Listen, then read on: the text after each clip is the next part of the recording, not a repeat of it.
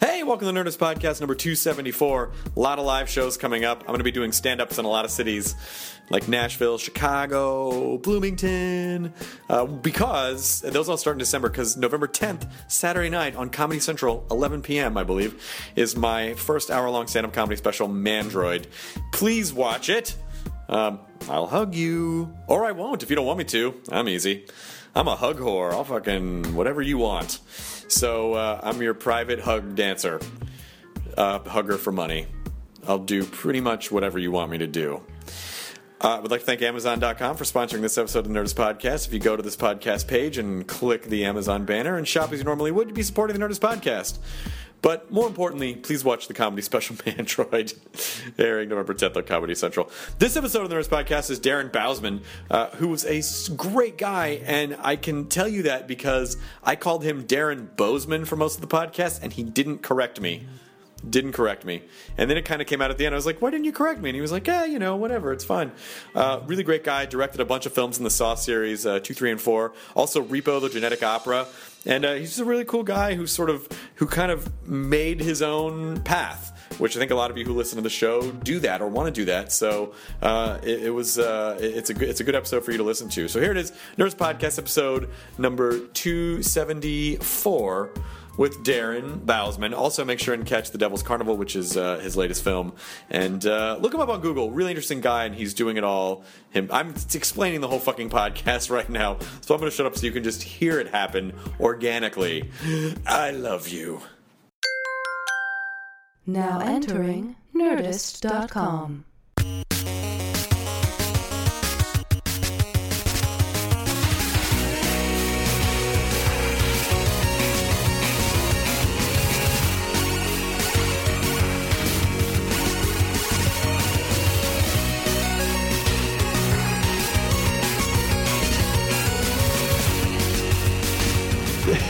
What did you just say? Never mind. Did you say this was like an After Dark radio show? This is an After Dark cinematic show where the radio host is all sultry and then you call up with stories. Like if this Sexy one time, stories. Sexy stories. This one time I was in a billiard parlor. I said sexy. And then they have sex on the pool table. Oh. Because a saxophone starts playing. Hey, Darren Bousman, how's it going? It's doing well. How are you? I'm good. We've officially started the podcast. Jonah's on his way. Jonah literally just said he's on his way. Well, actually, he just texted me the word on. Could mean anything. He's on heroin? Maybe. There's Jonah Ray. Hey. 1 second. 1 second ago. 1 second ago? Well, Like literally I haven't even been on a minute. Still, it started without me, and it makes me feel weird. Okay, we're going to start the podcast now. No, he knows. That's the most important part. Hi. How are you? Jonah, Darren, Jonah. Jonah, what's in the bag? What's in the bag? What's in the bag? Stuff that was sent to you guys, but was sent to me. Oh, Urban Outfitters. Nope, it's just a bag. Oh. Yeah. Wow. A bag can be anything I that don't, you want it to a be. bag can be anything you want it to be. Thanks, Mr. Imagination. Yeah. Did you not get toys as a child? No, it's just a bag, and then there's sticks. Oh, remember sticks? Jonah, Daddy's high. Here, play with this. Play with this activity sack. You didn't talk to me. Oh, that's adorable. Darren, how are you, sir? I'm doing very well, thank you. How's it? You fan of the Nerdist Podcast? Welcome. I am a fan, and it's great to be here. I've never asked anybody that. It's been a guess. Wait, I don't know what why. podcast is this? what's your? This is you made it What's weird. your favorite episode? Yeah. Of all the episodes you've listened to, which I assume are all of them. I got called out. I cast someone in a movie, and I didn't know who he was before casting him. And it was he was in this last thing I did. He's a member of Slipknot, and so I actually get pulled into the meeting, and this guy's name is Clown, and he's a big, intimidating dude, and he goes, "So you're fans of Slipknot?" And I was like, "Huge fans," and he's like, "All right, that's awesome. So what's your favorite song?" And I was like, I celebrate your entire collection. I tried to big line. And he goes, all right, and he pulls a poster down. We're in a manager's office, and he pulls this like framed picture off the wall and puts it in front of me. If you've ever seen Slipknot, there's like a bunch of guys in it. They're all wearing masks. He goes, point to me. Which one am I? And I had no clue who he was. And so I just kind of randomly pointed, and he put the thing, and he goes, this meeting's over. And he walked out of the thing, jokingly, just screwing with me. But it was pretty intimidating. Oh, this whole time I thought he was serious. I'm like, wow, Slipknot. I'm hoping he was It's serious. kind of ballsy. It's kind of badass, actually, to do that. If you're not in Slipknot. Here's the thing: when Give you me any band and say point to the bass player, and I'll be like, oh. No, you just point toward the ugliest one. when you're Matt, Jonah, or I, for some reason, we have that kind of energy where if we tried to pull that, people would be like, I am never going to work with that piece of shit again. Like, I could never pull that Point off. to which one is me. I'm sorry. Never mind. Well, Do you need something? I saw myself babbling like an idiot trying to backtrack when I realized he really was thick. They were all laughing at me. Everyone was laughing at me, and I was seriously like sweating, like palms are sweating. I was bubbling like an idiot. It was really terrible, actually. So we were talking before you got on. You got a new puppy. Yes, what kind? it's a. This sounds like really. I think I'm going to lose all horror cred when I talk about this, but it's a golden doodle, which is a cross between a poodle and golden retriever. What? Can he? Yeah. Can you pull it up? I have an Jonah entire. immediately wants a picture. Ironic, Yeah. you ask. I have an entire photo album prepared. I'm sure. No, so we took the dog out to Ojai this weekend. We have 2 dogs, and we took him out. It was the first time the dog was actually allowed out of the house due to its parvo shots. So you can scroll right there. Now, when your dog gets parvo shots, does it have like a Vice helmet on it? And it's no, buddy. Oh, Right? buddy. Look at that. I know, right? Oh man, you must suck to follow Sorry you for on those that are Instagram. listening, cannot see the adorableness that is my dog. This is. I'm not gonna like flip into. No, some, there's no okay. nudies in there. That, Okay, that's always the. You ever have Just that? the When someone's dog- looking through your pictures and you're like, whoa, whoa, whoa, whoa. I Not did- that one. Well, it was embarrassing. I was trying to show someone a trailer, and I was in a meeting, and I opened up my laptop, and there's always that moment of like, what was the last thing I was looking at? And Yeah. I was safe. I opened it up, but I did start to type in YouTube, and YouPorn YouPorn, popped up. yep. 'Cause Sure. I go to YouPorn a lot more than YouTube. So You know, just to Also see, just to see if they switch to HTML5, that- would it play on your iPad? It does. I hope you've flicked the picture, and then there's a picture of the dog holding its vagina open. It's like, still be adorable. Somehow its paws I know, are right? spreading it. Yep, That's great. just Congratulations. the tiny, just gingerly spreading the doggy sniz. Okay, How well. about that Ojai though? Isn't that a great place? it was great. It was the first time I'd been there. Yeah, So, I just went for the first time recently. I was like, this is so close. I didn't realize how close it was too. I mean, that was the thing. It was like an Yeah. hour and 10 minutes. You always hear people going, "Oh, we're going to Ojai." You're like, "Oh, that's like probably 3 hours away There's so up many the good coast." things an hour and 10 minutes away from LA. Yeah, White people the other side talking of white LA things. is an hour and 10 minutes away. Yeah. Going to Santa Monica is an Hour and 10 minutes. I found out hour and a half from the today. valley to Santa Monica. When I start talking about Santa Monica, I'm reminded of Blaine Capatch's throwaway when he starts making references to the city he's in on stage. Local references get you local work. Darren, you thank you for Saw. I fucking love. I saw. First of all, Carrie Elwes. Is it Elwes? Elways? Elways. Elways. Yeah, Elways. Yeah. I always said Elwes. Like I always kind of fudged the last part of it, not really Yeah. know Elwes. Yeah. And it just Yeah. trailed off. And Ewan McGregor. Yeah, it was a cool. It was crazy. It was I'd been out in LA just like 4 years. I'd been fired off every job I'd ever had. I worked on X-Files. I was fired from it. I worked on Van Wilder. I was Tara Reid's assistant. Fired.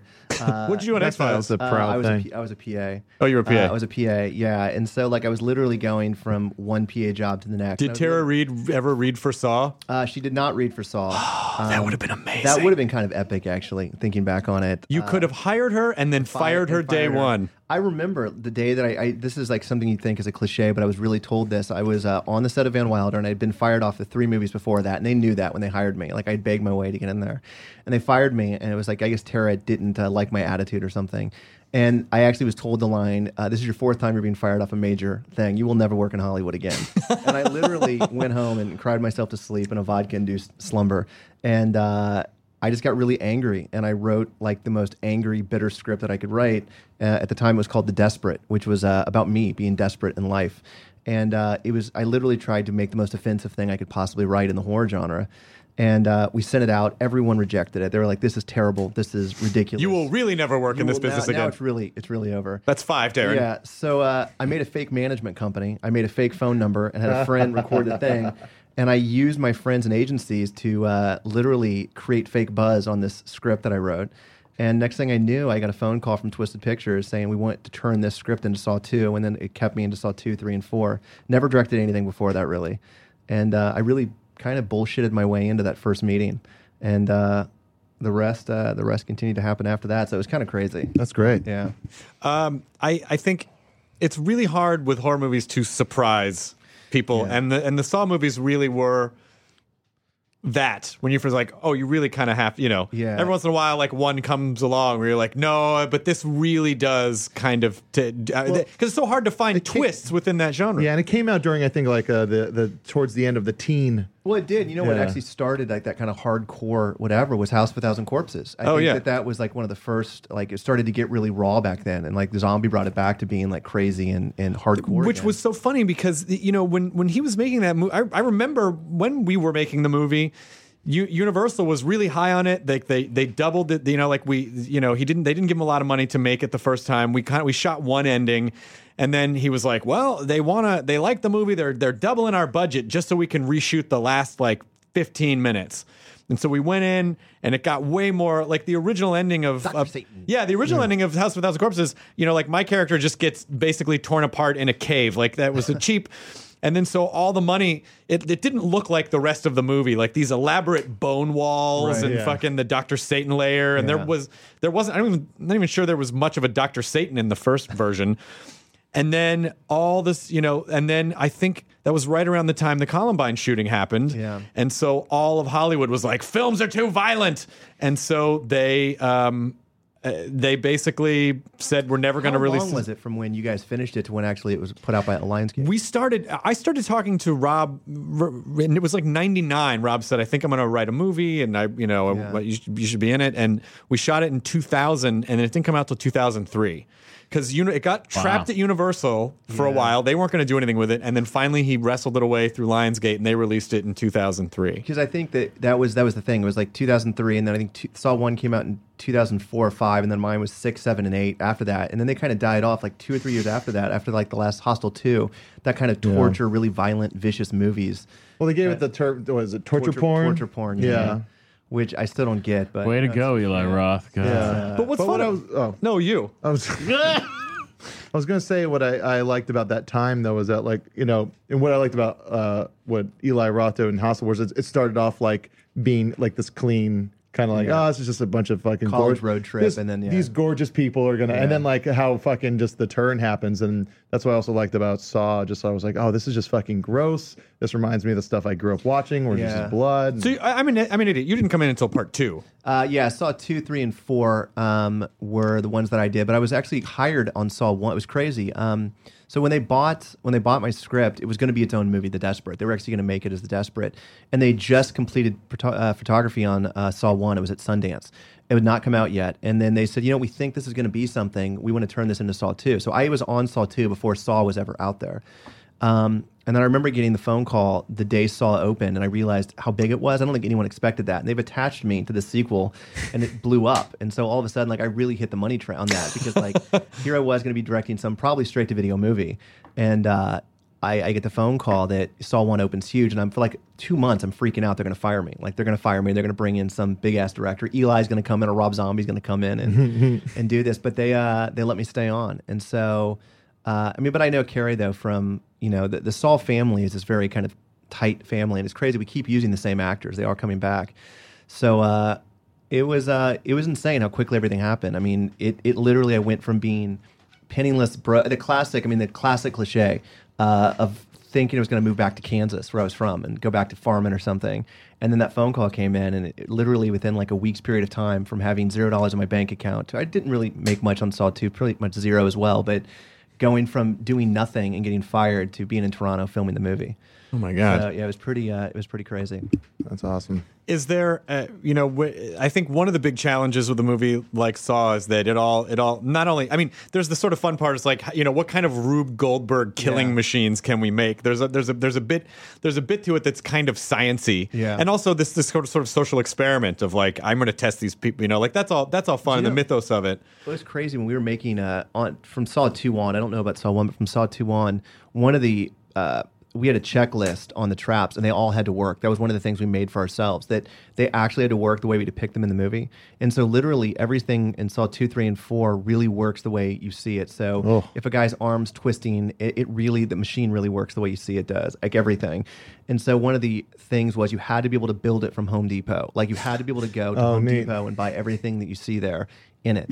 And it was crazy because I think it was Saw, and this is horrible that I mixed the Saw movies up. It's been, my mind is, I guess, too much pot or something, but they... or money.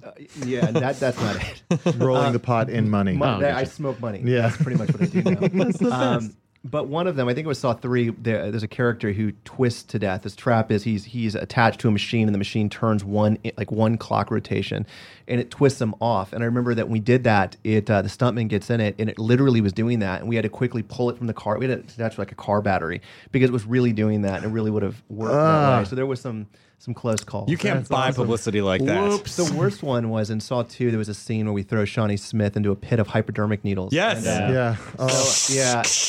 So that was horrific because literally when we came up with the idea, we were going to just put a bunch of needles and throw in our bathtub. We're like, that's not visual enough. Let's make a pit. So we had 1,000 needles, and 1,000 needles doesn't cover a quarter of the bottom. So it ended up that we ended up having to hire 5 or 6 people for weeks, literally taking off the top of the needle and putting in a fiber optic thing and throwing it in there. So we're getting ready to shoot the scene. Maybe 20, 30,000 needles are in there. And the prop people accidentally kicked in a thing of real needles. Oh, something like fuck. six real needles.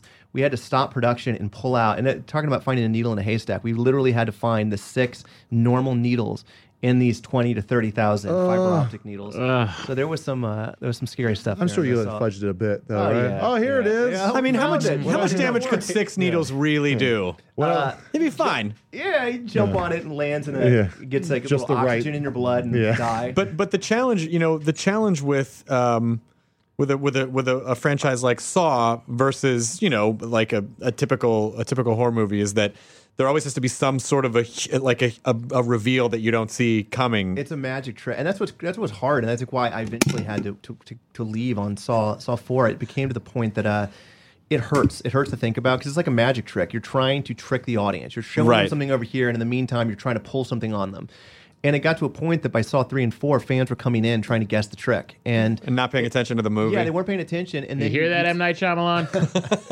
you would start seeing message boards light up of people guessing the end of the movie, and it became so. As a director, I'm a masochist. I would always read the message boards, and I'd be like, "Dude, this guy got it. The guy got it. He's just spoiling the movie right there." And it got so aggravating. I don't. It's like I love the twist that happened in the Saw movies, but my favorite part was because a lot of the situations in the Saw movies were like the dream situations in like Nightmare on Elm Street. Where like it was like because it wasn't a dream, because it was real, is what made those so. I loved them so much because they were just as crazy as something Freddy would do. Like I remember was it part 6? I don't remember any of them. So just Oh yeah, but like the guy needs an ear. Dream Warriors is the best. Dream Warriors is 4.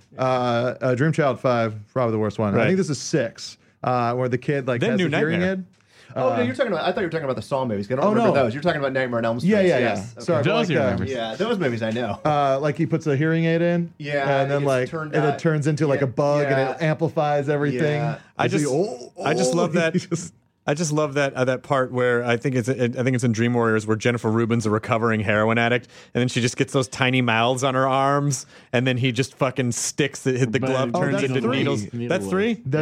That's Dream Warriors. Three is Dream Warriors. They jumped. 3 is Dream Warriors. Yeah. They jumped the sharp and they came back on. I think it was the one where Wes Craven came back and everyone New played Nightmare. themselves. New Nightmare. New Nightmare. Yeah, I was a fan of that. I love that liked too. it I love that Yeah, movie. it's like it really scared me. Sorry to really say was. this, but I didn't love the Jackie Earle Haley one because I think you have to. Freddy has to be.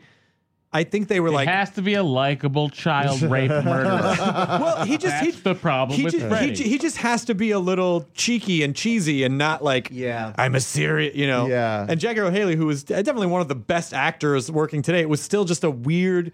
I think when everyone heard he was going to be Freddy, it was like, okay, I can see that. I was excited, and I was. Yeah, you're right. There is a bit of, but that's the. It should have been his trick. character in Those Dark are- Shadows that Those are played. the hardest movies to remake because there's such nostalgia growing up watching those movies. I've done a remake. I originally said I was never going to do a remake, and then it got to the point the only way I'll do a remake is if it wasn't popular. Like if it was not a hugely like I did a movie called Mother's Day, with Rebecca De Mornay. Of course. Yeah. And that was a trauma film, and it's a fun trauma film, but it's not a movie that you're going to get killed or raped over if you fuck up Fred. I mean, Freddy is something we've grown up with. We've lived with this dude.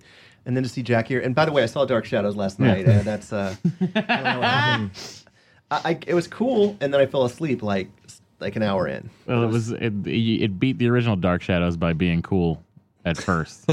Yeah. Because they had, when I was a kid at this video store in Wakefield, there was a wall of Dark Shadows because they had released the soap opera on volumes. There was 78 volumes of videotapes. But that's the thing. It's not only a remake. It's like a movie version of a show. It's a reimagining. You know? Yeah. But it's the Brady Bunch, thing of No, like Brady Bunch worked. Wait, was the original? Because I own the DVD box set of Dark Shadows, but Yeah. I've never watched it. Is it as cheeky and like No. comical No. It was like a 70s soap opera, but he just It happened was to General be Hospital, but with he was a vampire. Like the pitch was soap. I'm sure the pitch was like soap operas are popular. Dracula is popular. Let's do soap opera Dracula. Les, I don't know if Dracula's still popular. Lou, I'm gonna prove it. And it's Les and Lou in their gold jackets, sharing the same cigar, Of course. and then backing into each other like the end of Requiem for a Dream. I'm sorry, I took this in a weird direction. Yeah.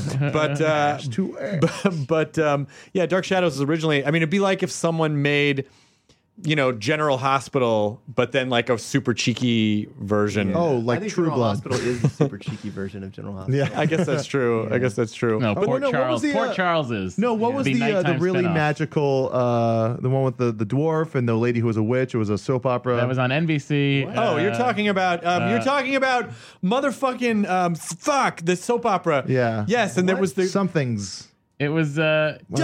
Recently? And that, Yes, it was yes, yeah. No, like 10 years ago. 10 years 15 ago. years ago. I remember it was a big deal when the guy died, the little Yeah. Oh, are you talking about the fantasy? Not fantasy. God damn it! Everyone's the yelling internet at their everyone's iPods. yelling at their fucking No, I know what you're talking about now. As if anyone's still listening to this on an iPod. Am I it's right, like guys? somethings. It's like a word and it's a pluralized, I think. Yeah, and there was a witch lady who had the little And then boy. there's long storylines that have nothing to do with the Yeah. witch lady. Yeah. Yeah, okay, well, I just put in soap opera and I started to write witch. I just put Witch Lady Soap Opera. And then I got soap opera with midget. Sorry for using that word. That's Google. Yeah, sure. And that's so it's passions. Passions. Oh my God. I feel like I just got a piece of food out of my teeth. Yeah. I was like, I almost got it.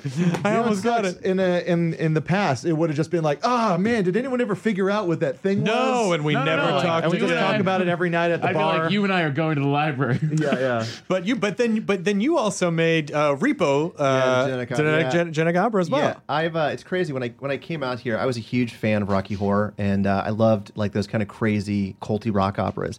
And that's a hard thing to get off the ground. I mean, it's one thing when you go and say, I want to direct a horror film. That's easy. Horror films are quantifiable. You can show formula how they're going to make money. But you walk in and say, I want to make a rock opera. And oh, by the way, Paris Hilton's in it and whatever. It was funny because when I went in to pitch it, after Saw 2 came out, I went into Lionsgate and they said, anything you want to make. What is it you want to do?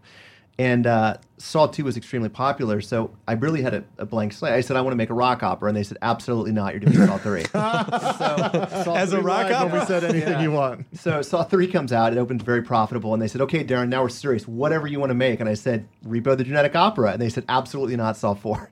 And so finally I said, we made a deal. I said, let's do Saw 4, but we're making this rock opera. And so they allowed me to do it, and it was crazy. It was like a weird mismatch of I want to do a movie that you just kind of scratch your head and say, what the fuck? When you see the poster, you see like Paul Sorvino, Sarah Brightman. And Sarah Brightman is like a world-renowned like opera star. She was married to Andrew Lloyd Webber. She was Phantom of the Opera. Phantom of the Opera. She is the world. And so you have a song between Sarah Brightman and Paris Hilton. That should never happen. That is something that should never happen. And that's what made it cool. We ended up getting a bunch of genre actors. Bill Moseley was in it. Oh, yeah, Moseley. Ogre from Skinny Puppy. Chop. Anthony Stewart Head from Buffy. It was a crazy cast, and it failed miserably when we tested the movie. And in testing, it was horrible. We had to test the movie in Chatsworth, and there were no visual effects done, and there was no music. Well, first of all, you had to go to Chatsworth. Well, that already started off bad. But if you've ever tested a movie, I mean, you know that like that one audience dictates everything and like what they're going to score you at. And so here I had a rock opera, and it had 56 songs. There was no talking; it was only singing.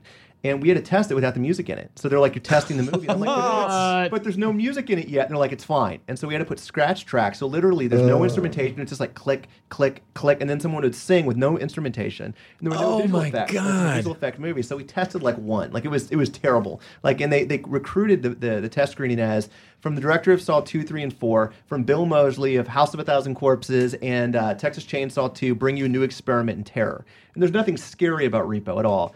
And so we failed miserably. We were basically thrown out in one theater or two theaters. And I got really angry. And I was like, I went into Lionsgate and I said, guys, I've made you guys a lot of money on the Saw films. Give me the movie back. Let me take the movie back. And they that luckily I had a relationship with them, and they gave me the movie for a month to do what I wanted to with it, where I could like tour it around. And I literally got in a car with the writer. We started going across America in four-walling theaters. And next thing we knew, Lionsgate called us and said, we're getting calls from theaters all across America wanting this thing because it became like a midnight cult thing where people started dressing up. And that's what you wanted. It is. You kind of had to go through that for that to happen. No, it was amazing. And you know what? If I could do it again, it's the absolute best thing, because if it went out in 3,000 screens, it would have gotten Razzies. It would have won. It would have failed miserably. People would have laughed at it. But because it came underground and culty, people had to seek it out. They had to try to find it, and it became this thing that you went to at midnight on Friday and Saturday nights. People got drunk, they dressed up. But by that time, the mythos of the film has had some time to percolate, and people aren't going thinking they're seeing a horror film, and they're like, exactly. "Wait, what is that?" It's that gap between their expectation and what it is. Or a musical version of the movie Repo Man, which I thought it was for a second when I first saw the poster. That's a whole other story. That's a crazy story. I'll get into that in a second. When we made Repo, we were finishing it, and Repo Men was calling our crew, trying to offer our crew money to come on their thing. It was just weird. We had the same soundstage. We were on the same soundstage, and our Repo at the Genetic Opera is based on a stage play that I directed in 2001. It was before that. It was actually made, I think, in 1999. Two dudes, a guy named Darren Smith and Terrence Adunich, did it as they did it in coffee houses, and it was a 10-minute opera about a guy who repossessed organs. And so from 1999 till about 2002, 2003, they did it in coffee houses. And then I was the first thing I ever directed when I got to LA. I directed the stage show of it. And so, I did that in 2003, I believe it was. And then it went off and did a couple other showings, including Off Broadway as a theatrical stage show. So, we were doing this for 10 years. And then all of a sudden I find out, we thought it was awesome. Like, we're doing organ repossession. No one's done this. And then we find out, hey, sharing your soundstage right there is another movie called Repo Men about organ repossession in the future and buying and selling on credit. It was a crazy thing. Yeah. How many repo-based things are ever going to get made? That's the thing is, like, you hear like Repo Man, Repo the Genetic Opera. That's it. That's it. There's going to be. That's it. We've run the gamut on the repo stuff. But it was crazy because that led me now, I think, to my most.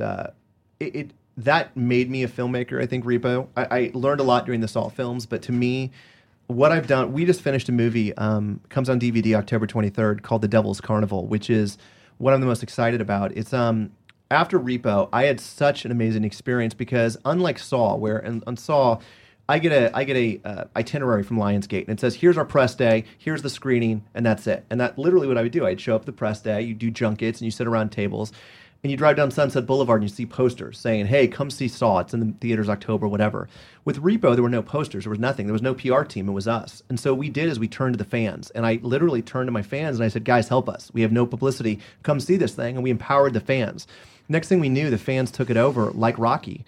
And they started flyering their cities. They started making bumper stickers and putting it on things. And I saw how this community basically embraced this movie that was like the bastard child. So after I finished my last film, I said, I want to make another rock opera, but I want to own it and control it completely. I'm not going through the studio system. So we raised financing completely independently around the studios. We cast it completely independently. Didn't go through any casting directors. I just called people I knew. And we went off and shot it, and we made this 60-minute weird hybrid short film where we then toured it for the last 60. I've been on the road for the last 60-some days. We four-walled 60 cities, and we turned it into like a traveling sideshow. We brought carnies with us, literally. We brought opening acts, burlesque dancers, fire eaters, glass eaters, contortionists, and we had like live elements. So when you show up to the theater, the whole thing. You had like an opening act. You had an MC, like a Carney Barker, like a Jim Rose traveling circus. It was exactly what it was. And we did this all across America, and every night was different. Every night we had someone new. We had like X-rated clowns, and it was a very adult-oriented. What is an X-rated clown? Well, you know what? I think I can fill in the bottom. You know, actually, it's not as cool as you think it is. This is at all. pulling like a bunch of scarves out of a vagina. Yeah, it's not. They toured with the R-rated hypnotist. So we did this all across America, and then the same thing. We decided, screw it. We did this. Let's distribute it ourselves, which I've never in a million years thought about doing. And it's amazing because I now, for the first time ever, have more control as a filmmaker and artist, that I control the box art, I control the trailers, I control where it goes and how it's seen, and it made this kind of like really crazy outside of the studio system thing, and it's been the most rewarding, cool thing that I think I've done. And it's, I think a lot of filmmakers are scared to try that kind of thing. They're scared to step outside of the system, but the minute you do it and you actually see that you can be successful doing it, It's only a matter of time before people start doing it. Well, so you think that's the main reason that people are just afraid? Like, why don't more people? I mean, you had a bit of a resume going into that's this. The thing. I was at an advantage because I had done the Saw films. I had a fan base, but I think it's scary because it's a lot of work, a lot of bullshit work you don't want to do. Like an example, we're distributing the DVDs ourselves. Now that doesn't sound hard until you actually break it down what that means. Like I have to now deal with SAG residuals and DGA residuals and ASCAP residuals and dealing contracts and E&O insurance, stuff that as a filmmaker I've never had to do before. So the mountains of paperwork, but what's great about it is when the whole thing's said and done, I'm not giving a distributor 25 or 30% for literally just putting a box out somewhere. Like I'm putting the box out and I'm taking back that 25 and 30%. What's also cool is there's been movies that I've done recently that I look at the trailer when it's out there and I want to throw up. I'm like, who put that trailer out there? That's horrible. That's not what the movie is. And as a filmmaker, you can't do anything. Like you're kind of, you finish a movie and you turn it in and you're like, hopefully it gets released. I mean, something like House of a Thousand Corpses is held for years, and you guys as the filmmakers and actors, you can't do anything. You're sitting there waiting for this fucking movie to come out, and years pass and you can't do anything. Same thing with Mother's Day. I did Mother's Day. I turned it in. And it was 3 years. 3 years from the day I turned it in to it was ever released in theaters. And it sucks because, like, you know, your friends, other genre people, they're like, hey, what's up with Mother's Day? Oh, it's coming out. And you wait a year. What's up with Mother's Day? Oh, it's coming out. And then finally on the third year, they're like, hey, I downloaded your movie on a torrent site because it's not out yet.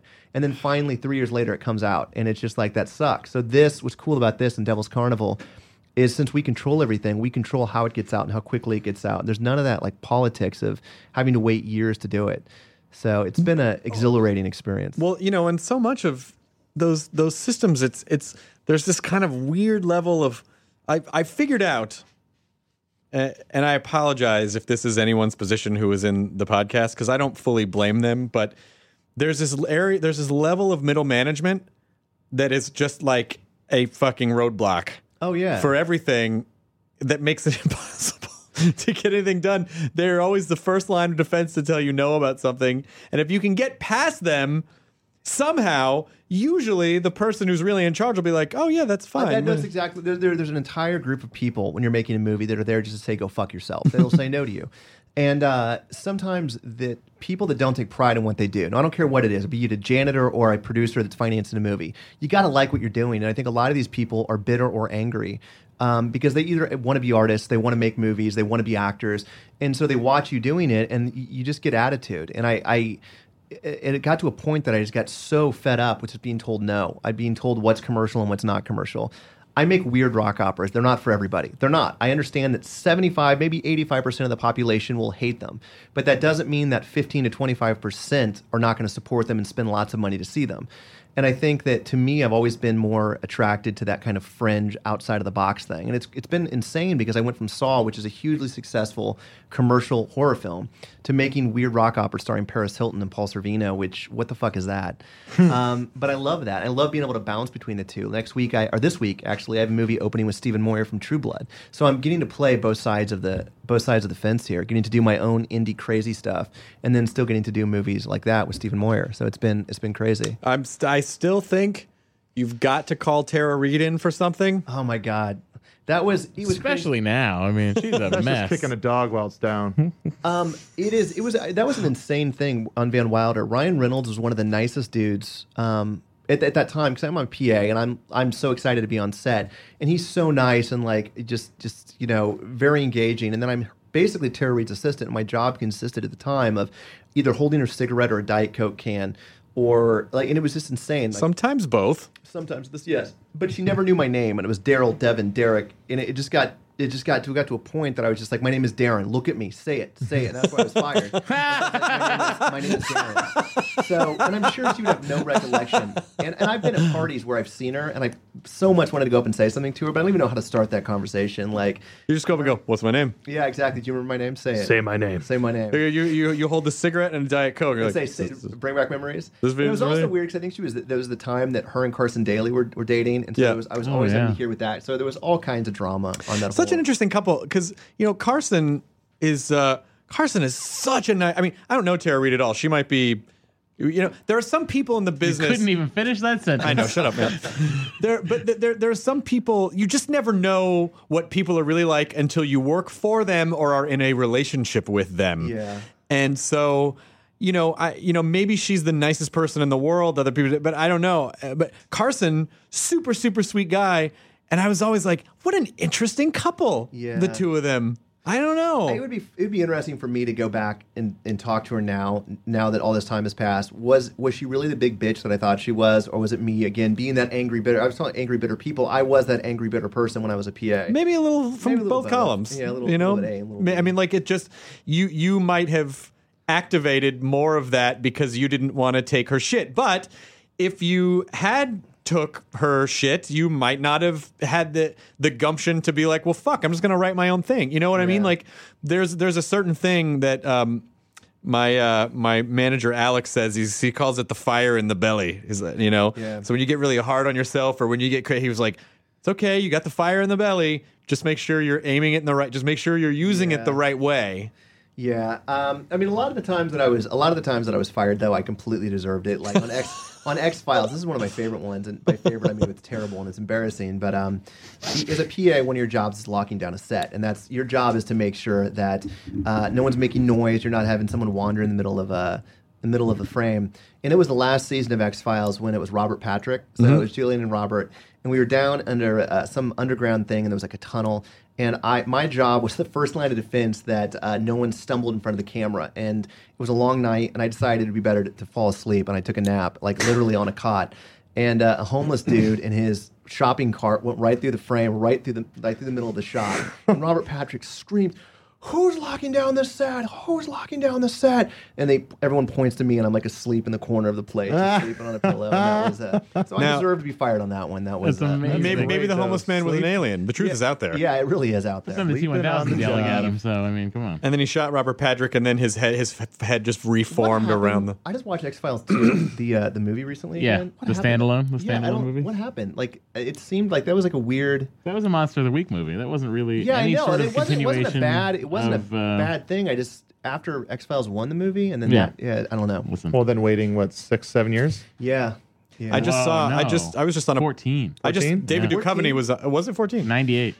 Oh yeah, David Duchovny was just on a plane when I was coming back from New York, and End of story. He was on the plane. David Duchovny was on a plane. Yep. Thanks, guys. Enjoy burrito. But he, I mean, listen.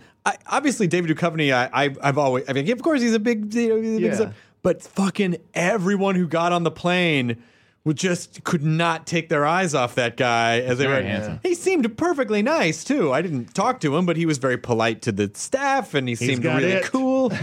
He does. He really has a thing. But still, after all these years, he just has this fucking thing. Is Californication still on TV? Yes, I think it is. I haven't seen coming that. back very soon. I think. Yeah, I like Californication. Do you watch it, Jonah? Never. I've only seen clips. I watched the first couple seasons, and then I think I just got to a certain point where I was like, it's funny, it's cool. I like all the actors on it. Naked. But I feel like I know what's going to happen in most of the episodes. We did a movie that was very similar to that, where he was like a writer at a Red Shoe Diaries. No, it was. No, he was just reading people's fantasies. He was like a guy that wrote a book but was teaching at a college and like having sex with a bunch of students. Oh, I missed that one. Yeah, it was a very similar movie. When did TV for me at least, TV recently has replaced going to the movies. There's so many amazing TV shows. I can't even leave my house now. Like it's hard to really keep up. No, it really has. It happened in 1999 with The Sopranos. It started. Well, you could go farther back and say it started with Dream On. Dream On. That's exactly where I was going. It was a half hour. Wasn't it but what's the guy? Brian Benben. Brian Benben. Yeah. His best friend works out at my gym, and I always want to go over and say something to him. His best friend? Yeah. No, but between Breaking Bad and Boardwalk Empire and Homeland and all these... I like Dexter, too. Oh, Dexter, yeah. Oh, my God. You got your Mad Men, you got your Walking Dead, you got your fucking... I'm sorry, what was that last one? I don't... Zombies take over the... Oh, you mean the pre-show for Talking Dead? Yes. Well, we were already doing Talking Dead, and then they were like, we should probably build a show that exists. Yeah. I just thought it'd be funny to do a show about a fake zombie show, and they're like, and then Robert Kirkman was like, I think maybe I should write a show around this. I just don't have an hour of time to watch the show. That's why I just get the beats. The cliff notes. I'm like, what does Aisha Tyler think about this episode? And they tell me. It's fun. I fucking love. We're coming back. I'm so excited about that show. I fucking love that show so much. Do you read the comics? Do you read the Walking Dead comics? I do. I have the first two big volumes. The compendiums? Then it would kind of that's such a time commitment. I try to read every comic, but those it was crazy because I didn't read the classics. I had my first comic book series published, and I was so excited. And like, I started doing interviews, and people would ask me about comics, and I'd be like, "Dude, I got to read these." So I went back and got like Watchmen and From Hell and The Walking Dead and all this. Next thing I knew, like, I didn't realize how dense they were. Like, From Hell took me like weeks and weeks to get through, and then Watchmen. Like, I thought that was going to be an easy book, and then I realized next thing I know, I'm a month and a half in. Now I'm doing Sandman. Yep. And so I'm going back and forth between that'll take a long Sandman time. and Walking Dead right now. So yeah. Well, I just I was 3 issues behind, and something I'm not going to give any big spoilers away, but something happens in issue 100 that is so fucking disturbing that it's just the did you read it yet? No, not yet. I'm Double anal. waiting for the trade. It's just the sort of the gunk of what happened just sat with me Yeah. for How many episodes, a couple of days. How many issues are there right now? 102. So they're on 102. Yeah. All right. I have those big. I don't even know what they're called. The big Compendium? yeah. Well, there's So- different like levels of collections. There's Like the this- trade one's like paperback, 300. and then there's the There's then there's like the massive ones. No, Mine's- because there's a one in between there that has like about 3 Yeah, issues. yeah. Mine is like, it's like, I want to say it's like 200 pages. I mean, it's big, and I have 2 volumes of them. That must be the compendium. Yeah, then. that's the compendium. Yeah, because there's also the hardcover That's what I have. ones that like have like 3 or 4 issues in them. What's your favorite comic series? Would it be Walking Dead, comic book, or graphic novel? I'm not as much of a comic nerd as Dummy. so. I mean, you know, I've been reading a lot of comics lately, Yeah. but not. I mean, Yeah. I couldn't go. I mean, I have a list of ones that I want to read. Yeah. But you know, I've been enjoying some of. I enjoyed we talked about the New 52. Yeah, no, I'm a big Batman guy. I just reread Hush, which is that big run that Jim Lee did and Jeff Loeb with like every Batman villain. Superman's. I got gotta get through Lock and Key. It's fucking great. Hush. Nice. Have you read like Black Hole or Is that the one with the S? What's Black Hole about? it's Charles Burns, I think, and it's just these kids. It's in the 70s, and they kind of hang out in the forest, and they start getting these like weird STD? mutations. That's like the yeah. STD thing? Yeah. Yeah. It's gorgeous. It's a gorgeous book. It's just a neat story. And then the one, but I think I don't really read series of comics. Like I love like the graphic novel, like the one-off kind of things. Like Asterios Polyp is probably one of my favorite things ever. It's gorgeous to look at, and it's just the story is really like heart-wrenching. Shameless plug. I have a comic book series called Abattoir, which I'm really excited. It was released last year through Radical, but it's talk about dark and macabre. It's pretty cool. It's only a 6-issue set, but it's about a dude opening the gateway of hell, but it's done in a very realistic kind of thing. It's pretty. So it's cool. not like The Gate? No, it's not. I mean, the '80s film, The Gate. Yes. Yeah, that's Yeah. those Here- little dudes. That Oh came God, out. I love those. those. Are great. Yeah. Here's what I find in the dog in the gate. Here's what I find happens to me now is that there is, you know, I'm super busy with work. Yeah. And there are so many things to consume on so many different platforms Yeah. that I find myself like, oh, I'm on Comixology. Okay, I'm trying to rifle through to catch up on this, and I'm playing a video game on my other hand, and then my girlfriend's playing like Borderlands, so I can kind of see, you know, like, Yeah. and but then there's shows that are on the DVR, and then I got to get them on the iPad. So like, there's so much to consume. What happened 10 years? If you go back, when I was in college, I was just thinking about this. When I was in, I think my sophomore year in college, I got my first computer and I was so excited. Like, I'd had a computer, but I'm talking like it was like a real laptop that I can check email on daily. Before that, like I would check email every other day or so. It was not like it is now. I mean, within like a 12-year period of time, I can't leave. I mean, look at this. I'm I sitting here check with like- an iPad Yeah. and a cell phone. Every 3 or 4 days. Yeah, I would check Yeah, about it's- once a week. I didn't have it. I would go to my friend's house and check my email. I mean, it was pretty intense until, you know, it started to get crazy around the Palm era.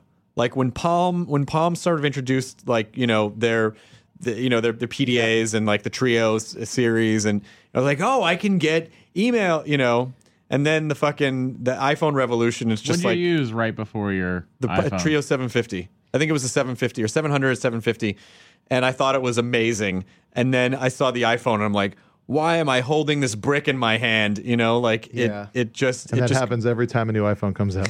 Ew, you disgust me. Well, you know, I picked up the 4S the other day. I'm like, wow, this is really heavy. How you know, did I compared carry to the this 5. thing around? But yeah, it really, you know, we human beings need to be distracted at all times, and it just the better technology became, the more it fed into that, and it's.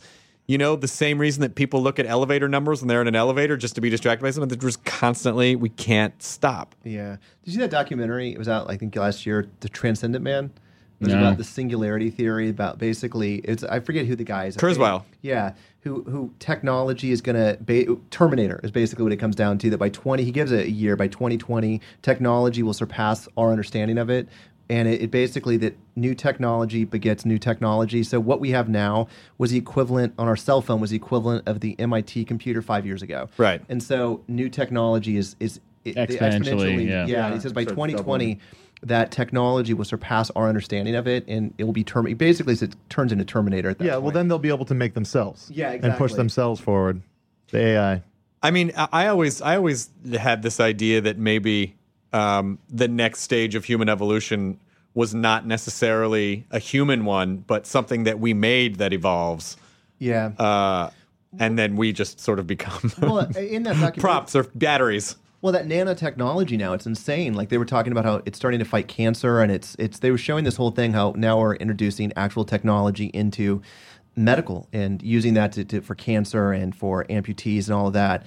At what point is it going to stop? I mean, if you realize that how technology's changed in the last 5 years from the iPhones and just the iPads, what's 5 years from now? It's scary. It's crazy. Well, I think we're sort of. But the one thing that you have noticed in the last few years is that we're sort of maxed out currently on processor speed and flash memory. Yeah. Like the last few iterations of the iPhone, like we're still stuck at 64 gigs. Computer processor speeds are still what are they, like 332 gigahertz. Yeah, those are overclocked. And so it's like we haven't. There was a period of time where it was like 1 gigahertz, 1.5, 2, 2.5, now 3, the 3. thing is cores. How many different cores? But an in a way, i7 has seven fucking... I understand, but in a way that's cheating because you're just daisy chaining a bunch of processors together, and so there will be some next great leap in computing, whether it's like quantum computing or whether it's some type of isolinear chips like the Enterprise uses, or some type of biometric sort of like a biomechanical sort of a thing, or I don't know. But there's some great. Some new thing has to take hold for look that at the next leaps leap. in the Iron Man suits. The Mark 7, I mean, come on. Finds him off a building. Yeah. Right. Come on. Right? Jarvis, shoot Matt Myra. Oh, don't. But I think your wife is lovely, Paul Bettany. What are some of your other favorite rock operas? Not too many to choose from, are there? Well, no, but I mean, Jesus Christ Superstar and Tommy, I think, are the one. I love those weird movies from the 70s. Really thought you were going to say Jesus Christ. I can't think of one. No, Jesus Christ Superstar. No, but if you watch Tommy, I mean, it's just to get that what the fuck factor. You have Anne Margaret covered in beans as she's rolling around on the floor. I mean, it's amazing. What was that second one from the Rocky Horror guy? Was that Shock Treatment? Yeah, that one's not so much. not so good, but fucking weird as shit. That's it. It is. What was that one that Brian De Palma made? Phantom of the Paradise. Yeah. Yes. Phantom of the Paradise, Paul Williams, right? Yeah. That is that's another great, and what's great about all these, and Phantom of the Paradise included, is that they still have legs today. You'll still find midnight screenings of these movies, and it's Phantom of the Paradise is not only just a fun weird movie, it's a fucking weird 70s movie, which is extra weird. Have you heard of The Apple?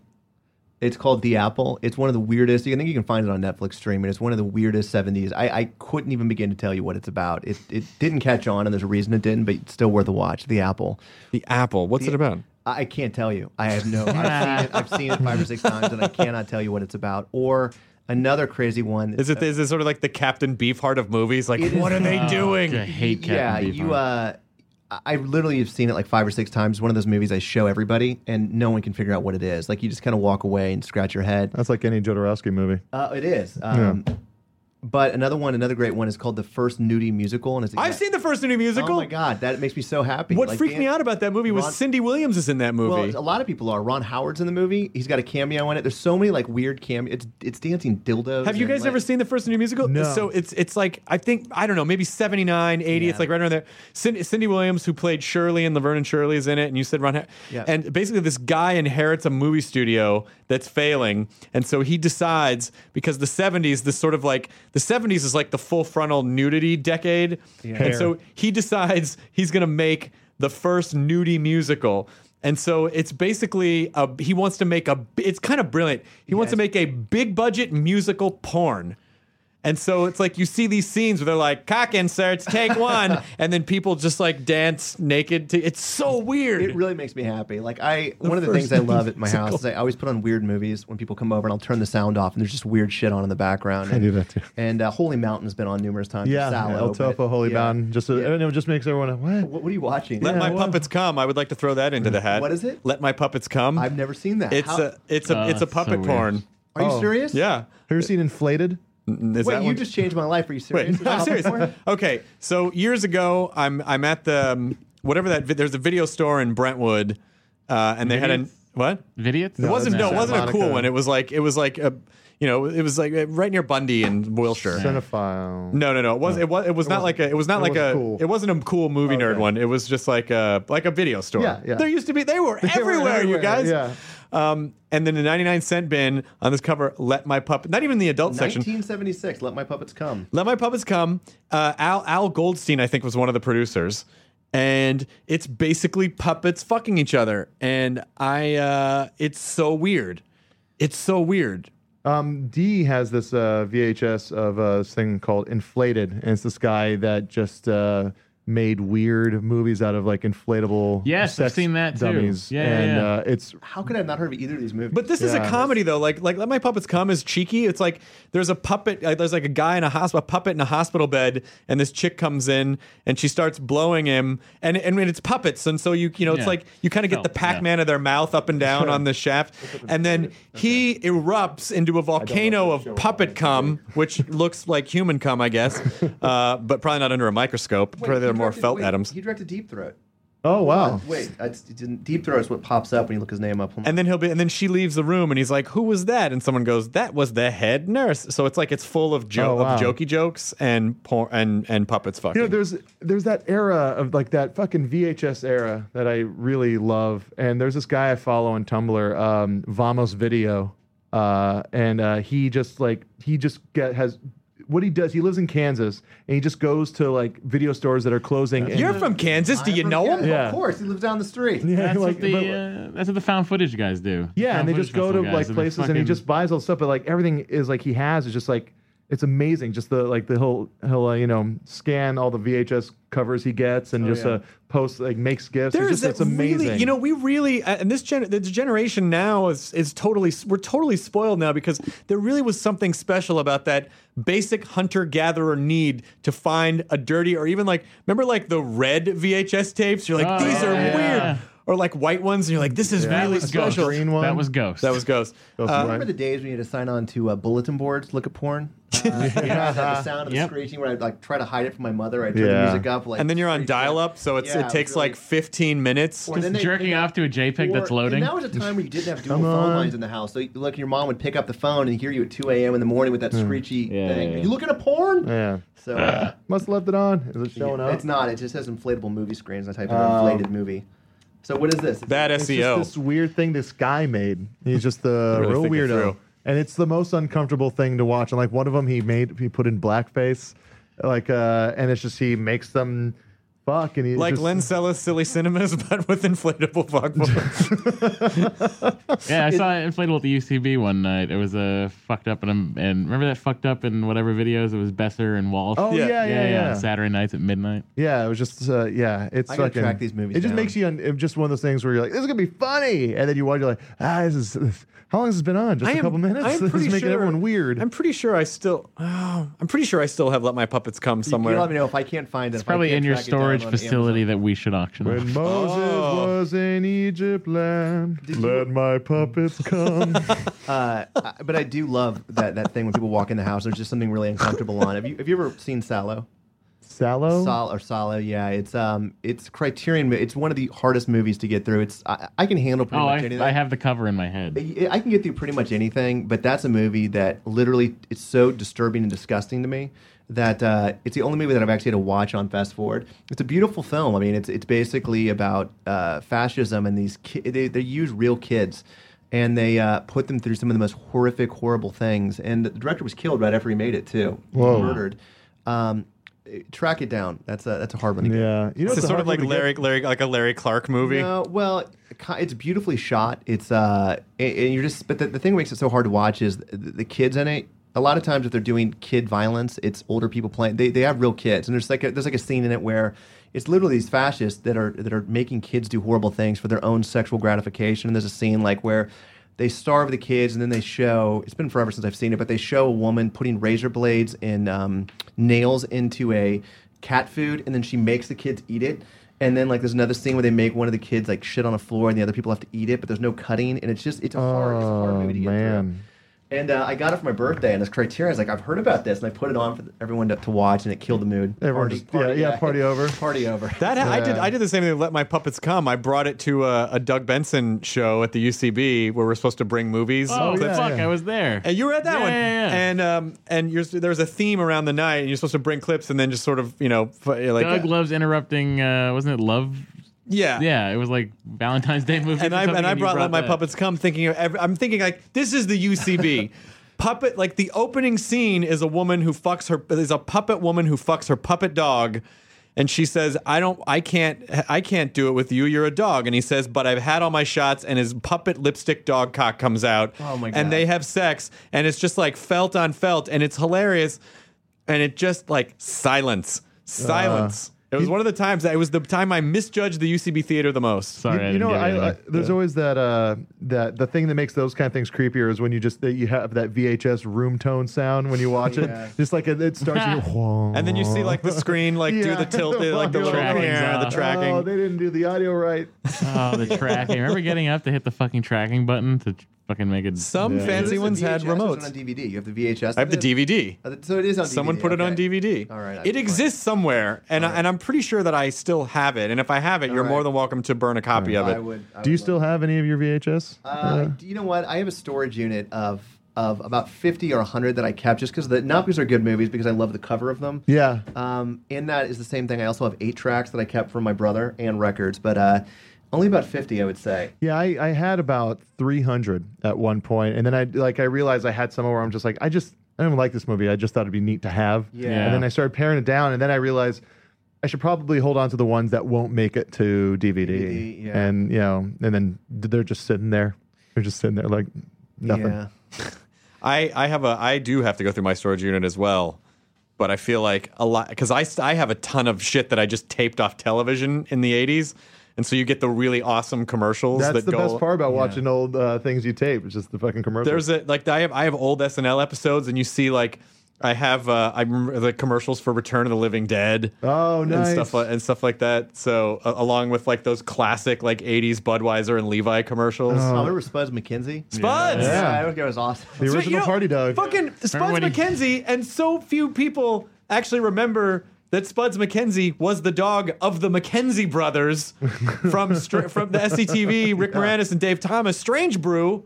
Spuds McKenzie came from fucking Strange Brew. Yeah. And people remember Spuds McKenzie, and so few people remember the McKenzie brothers. I still have. That's so crazy because I just remember that saying the storage unit. I actually have one that I got for Christmas. It was like a Spuds McKenzie. Lamp? No, it was like a doorstop. You put it to keep doors open, but he had like a Budweiser hat on. Yeah, but that's crazy. The Canadian Bulldog. Do you know what you and Spuds McKenzie have in common? We're both white. You both guest starred on Married with Children. Oh! Do you remember that Futurama episode Thanks, where Trivia they have the Slurm factory and they have a Slurms Slurm. McKenzie, the original party slug? And then are you okay, Slurms? And he takes off his sunglasses, just got bloodshot eyes. He's like, I'm so tired of partying. Oh my gosh. What's next for you, Darren? I have a movie opening called The Barons. It's a monster. It's like a creature feature with Stephen Moyer from True Blood. Yep. It's cool. Suke. Yeah, Suke. It's about the Jersey Devil. I love cryptozoology stuff. I love movies that have anything to do with like possible things that could be out there. It's about the Jersey Devil, which is this supposed creature that lives in the Pine Barrens of New Jersey. The 13th child of Mother Leeds. This woman, supposedly a witch, had 12 children, and the town folk got together. This is in the 1700s, and said, if you have any more kids, you're banished from the town. So she went into seclusion, and a year later, the town folk went to visit her, and she was pregnant with her 13th child. Claims that she woke up, it was immaculate conception. She did not have sex with a man. They banished her from the town, and she cursed the town and cursed her unborn child and said, "Let the devil take it. It's the devil's child." So the legend is that she gave birth to this child, and it turned on her, killed the other siblings, and still lives in the Pine Barrens. So that was the legend. And what I love about it is the sightings that people talk about, starting from the 1700s, going all the way to today, from reputable sources, from police, firemen, politicians, lawyers, doctors. I have all these books that talk about the sightings, and they're all pretty consistent of what they are. And the photographic evidence of it is pretty awesome as well. It's just horrible, like kind of mauled bat-looking camel. It's weird. It's hard to explain. And so this is a story of Stephen Moyer taking his family into the woods camping, and he's either going crazy or this thing is following them. But I just finished that, and that's coming out this week. But Eric saves them, right? Because he's good now. Who's that? Oh, yes, the good vampire. Yes, of course. No, he's going crazy because he's camping in New Jersey. So that's coming out, and then we're moving on and doing Devil's Carnival 2. The first one, nice. Yeah, the first one, the whole thing we did worked out, and so we're going to do it again, and we're doing. Do you ever want to make do you like kind of sort of being on the fringe, or do you ever want to go back and go, okay, I'll make $150 million monster movie? I'm ready to sell out again in a second, but I think here's the deal: is it's becoming harder and harder for filmmakers to. It used to be like, even when I started, like 5 or 10 years ago, you did a horror movie and it was in 1,000 screens at a minimum, 3,000 screens as a maximum. And that was pretty standard. Now there's such an so many people are making movies, and you don't have to have millions of dollars anymore. You can have a camera and a Final Cut system, and it's becoming harder and harder for filmmakers to get distribution. And since now with VOD and all this online stuff, the distribution model is changing. So I'm trying to stay ahead of it and change with it.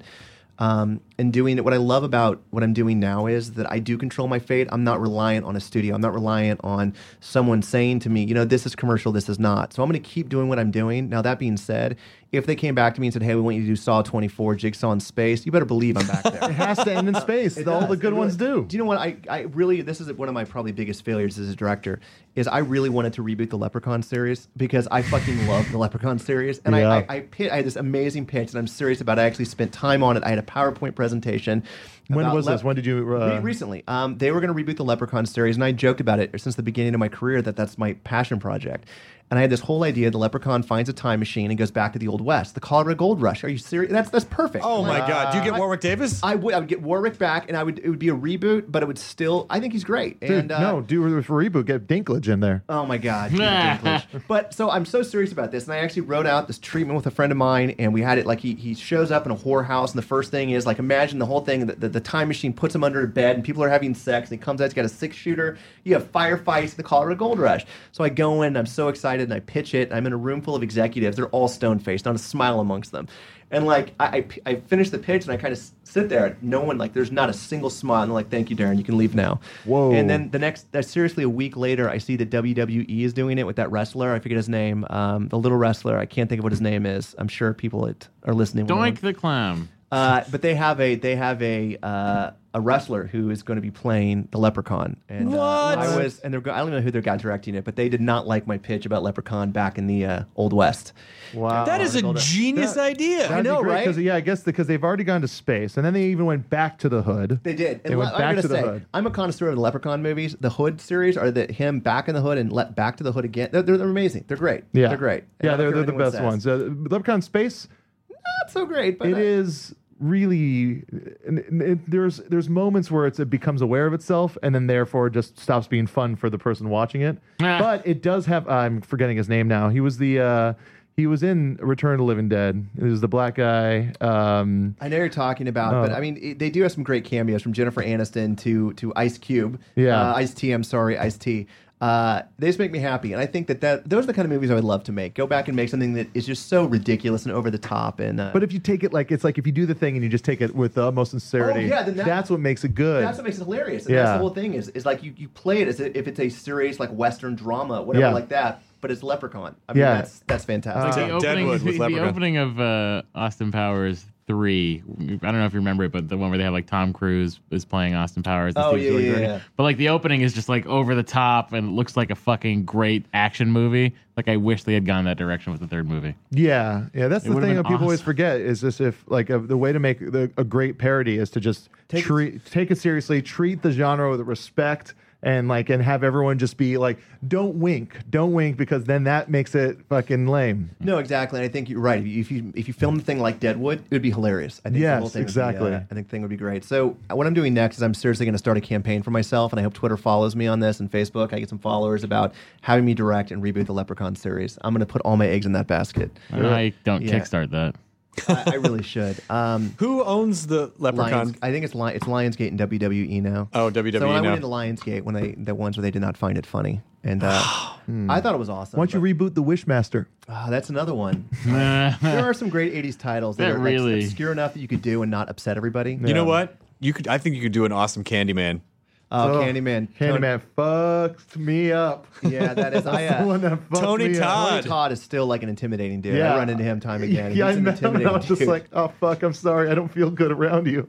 there are certain horror icons like Bill Moseley, who's one of the nicest dudes in the entire world. Yet he plays like Otis, and he's terrifying. Right. But he's so nice and friendly. Tony Todd though freaks me out. Every time I see him, I clam up a little Yeah, bit. I saw him at a Comic-Con and I was like, oh, can I get a picture with you? And he just kept, what was the show? He ended up being on like ER or something like that. Was like, he? Yeah, he had like a short stint on some show. He's like, watch that show, man, watch that show. And I was like, oh, don't pitch that to me. I saw him in a French movie, and it was weird. He Really? was speaking French. I saw him in a drama. I saw him in a weird movie that had Mark Hamill in it recently called Sushi Girl, where Tony Todd is the lead. Have you heard of this movie? I've seen the title, yeah. Yeah, I've seen it's a crazy movie, but Tony Todd is the lead of this movie and carries it. And like I've always seen him play that like over the top killer bad guy, whatever. It's good. Speaking of Mark Bruce Hamill Campbell, movies, yeah. The Guyver. What's that? Oh my God, that's the suit. The right? suit, yeah. Yes, of course. Oh, yeah.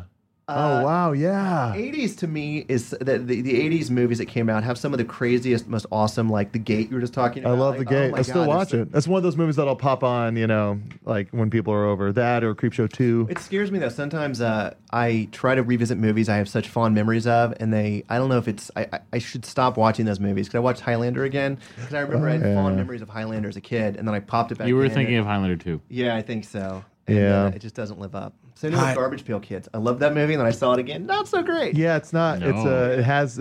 I remember it being so much like more cool than it ended up being. Yeah. Yeah, but I love that era of movies. There was because the 80s was really before our culture discovered irony. Yeah. Or at least it was sleeping in the 80s. And Yeah. so everyone would just make like it was the coolest movie ever. Like I think that was really that element. Like it's that thing that Tim and Eric are always like trying to capture or capture. It's just like it's people who just think that they're making the most amazing thing. Like their characters. I don't mean Tim and Eric. I mean the characters that they portray. course. Like what they're doing is the most awesome thing ever. But in the 80s, like people really, really, really believe that no matter what the fucking movie was. Yeah. It was a good time for movies, though. Yeah. But again, I'm just gonna keep the boxes of the VHS and not watch them again because I don't want to have those memories tarnished. Yeah, if you just got to go back and. When was the last time you saw Guyver? I mean, actually went back and watched that haven't movie. Oh my seen God, that I haven't as a seen kid. that movie in years. No, I'm sure it's not going to hold up to whatever you remember it to be. I just remember the suit like bursting out of it. Yeah. Like the thing gets implanted and then it bursts out and then just becomes like the suit. But it had that sort of It had that kind of like monster, like Japanese monster, movie, like the kaiju suits, where it didn't really look like armor. Yeah. It's like it's supposed to look like armor, but it was all bendy. Yeah. You know what holds up? Killer Clowns from Outer Space. Oh, That's hell the movie yeah, it that does. fucking the Kyoto Brothers. That fucking thing holds the fuck up. That's great. That is a classic. Did you Yeah. really need to swear that much? Did I say it a lot? It fucking holds the fuck up. Oh, you better fucking believe it. Jonah, you're doing it again. The fuck? fucking it. Darren, you've been a super fun guest. I would love to have you come back on sometime and just talk like fucked up 80s horror movies. Well, by that time, I'll have watched Let Your Puppets Come. Let my puppets and, come. we Would you can just have let them come? I- All they want to do is come. Yeah. So there's actually songs in it? Or you guys? No, Jonas. Because I was going to make a musical version of it unless it was already done. But, There's no reason that you can't. I think we should. No, well, me and Chris will write all the songs. Impromptu. Yeah. Oh, did you guys see that little featurette about the making of Les Miserables? Les Miserables. Les Miserables. Miserables. I've always had a problem with it. That and the word jewelry. But it's a musical that they're recording the singing live while they're shooting the That's movie. insane. That's and crazy. everyone has a little earpiece, and they have a piano player or keyboard player off to the side that goes along with so they set the pace as they're singing, and so they're doing all the acting and singing the songs. It's almost like you're seeing Les Mis, yeah. but in a movie. Yeah, but like still with fucking crazy cinematic We tried shots. to do that once on one of the musicals, and it's insane. I mean, that's really hard. If they pull that off, that's amazing. Check out there's a little featurette on it online I right think now. It looks great. Yeah. I think it looks like it's going to be really good Who's the looking girl? movie. Who's the Anne girl? Hathaway's Anne in it, Hathaway? and then Hugh Jackman. Hugh Jackman, yeah. The And, other girl. Russell Crowe. The Russell girl- Crowe's the other girl. big eyes, The long blonde hair. hair. Russell Crowe. It's Russell. I know who you're talking about. Yeah. Russell Crowe's the I mean, other he was girl. the What's gladiator. her name? The blonde girl. Yeah. She was in the Megan Fox movie, the Yep. horror film. And she was also in Mean Russell. Girls. Jennifer's Body. Crowe. Jennifer's Body. Who's the other girl in Jennifer's Body? Yeah. It's Amanda Seyfried. Amanda Yes, Seyfried, yeah. yes. Like in the fucking featurette, like it shows her just like belting out this thing while crying, and you're just like, holy shit, they fucking all got it. They're great. I mean, you really, if this model continues to work for you, you could be this sort of like P.T. Barnum of movies I and would just love like that, have though, your like- fucking traveling movie show. It's cool. And I mean, listen, the thing which is badass about it is it's a lot of work. I mean, literally driving 60 cities in a van that smells like tears and sadness. It's just horrible. But the reality was I'm being drunk nightly and eating truck stop food. But it's awesome because I set my own thing. I set the schedule. I set the theater's just going to play in. And like, there's no one there. And it's no studio saying you have to do this, this, or this. It's cool. But it's a lot of work. Well, but it's worth it because at the end of the day, you take full responsibility for If everything. yeah, no, that's the thing. If it succeeds, it's because of us. If it fails, it's because of us. And There's at least no that one- way you can learn from it. Listen, Exactly. if someone else controls your thing and it fails, and you're like, "Fuck, I didn't have a chance to." If you control your thing and it fails, like, you well, go, I fucked up. what can I do better next time?" At least you Yeah. can learn from that. No, it is, and that's why I like it. It's putting the fate of the art back in the artist's hands. So, Are you Darren Bousman on Twitter? Is it your full I name have or is it just Bousman? I think it's Darren_Bousman on Twitter. Oh, Bousman. Yeah, I've been it's all saying right. Bousman the whole No time. no one gets it. It's totally fine. But it's OU. Like I should have. I say Och. Yeah, it's Darren_Bousman, and on Facebook it's Darren Lynn Bousman. I feel like we should re-record the entire podcast. Let's start again. Let's start again. I'll start from Okay. back to Yeah, one. back to Get one. the bag. Get the bag. Sorry. Yes. Get your stupid bag. Our guest is Darren Bousman, Hey guys. who directed the Sal movies. Yes, the Sal movies. God damn it. And you were so polite to not correct me the entire time. Because people must do that shit to you all the time. I'm giving up. I'll end this thing on a great last Comic-Con story, which is one of my favorite and horrible things is I'm at Comic-Con and Saw 3 is there, and I'm at a bar and I've had a little to drink, and this guy comes up to me and goes, "Holy shit, you're Darren." I was like, "Yeah." And he goes, "Oh my God, I'm a huge fan. Can my wife and I take a picture with you?" And I say, "Okay." His wife comes over and he goes, "Oh my God, my husband loves your movies. That's all he talks about. He's got your posters all over his wall." I'm like, "Awesome." And so they're taking pictures and they call their friends over. They say, "Hey, this is Darren, the director." They're like, "Oh my God, your movie's so disturbing. Oh, no, We I love know you." where this is going. And so they're all coming over and they're taking pictures. Now they're buying me shots. And like, we're taking shots and they're like, "Man, what was it like working with Ellen Burstyn and blah, blah, blah." And I'm like, "What?" And then I realized someone told him that's Darren, thinking Darren Aronofsky. And so all of a sudden I've got 60 people around me now and they're all buying me shots and they're all talking about Requiem for a Dream and Fountain and all this other stuff. And I'm like, and I didn't know what to say at that point. I'm like, You I've had you like say 10 nothing. You say nothing. Well, finally, one of the guys whispers something to his friend, and then you just see them all kind of reverse robot out of there. But that was an awkward one because I didn't know. Like, I have 60 people around me. Do I tell them? Do I kill that dream? And I'm Yeah. getting quoted lines. That's what actually what it was. It was the Maid Marian. Some guy goes, "Maid Marian," and I was like, "Why is he quoting Requiem for a Dream?" lines? And then I realized I think I'm Darren Aronofsky. Well, because you directed it. Of course. I like the Requiem for a Dream runner we've had through this I episode. know. Yeah. Nicely Ass. cast. How often does it? Well, it was on my mind today because I saw. A double-sided dildo. Well, I saw. I was walking with my friend, Jack, who works at Comedy Central. Yep. So we had lunch, and there were two giant delivery trucks that were backed up against each other, and someone was and delivery guy literally open. And delivery guys were throwing boxes back and forth, and I was like, "Oh, it's Requiem for a Dream." And then he said, "Oh no, they're like dogs. You got to hose them off so they'll separate." And so we basically just made all these dumb ass to ass truck jokes. And so Requiem for a Dream has been on my mind all day. Poop forever, back and forth. Yeah. No. That's you me and and everyone you know. everyone No. Can I give one last plug? Is that Sure. okay? Devilscarnival.com. TheDevilsCarnival.com, and that's where they can get the DVD and the soundtrack and all that good stuff. TheDevilsCarnival.com. TheDevilsCarnival.com. So not just Carnival, The Not just Devil's Carnival. or just Devil. CarnivalCruiseLines.com. Hey, man. It's just like Facebook. Drop the. The. No, Yeah, but someone already just has Facebook, I know. Devil's Carnival. Right, the devil. See even more. I'll be back here next time promoting my pornography puppet movie, which Looking I will turn forward into a to it. musical. Oh, yeah. After this. So I'm excited. Starring Warwick Davis. Of course. Elbow deep. Darren Bousman. For him, that's only 4 inches. Enjoy your Bowerito.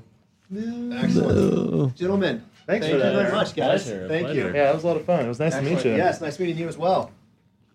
Bousman!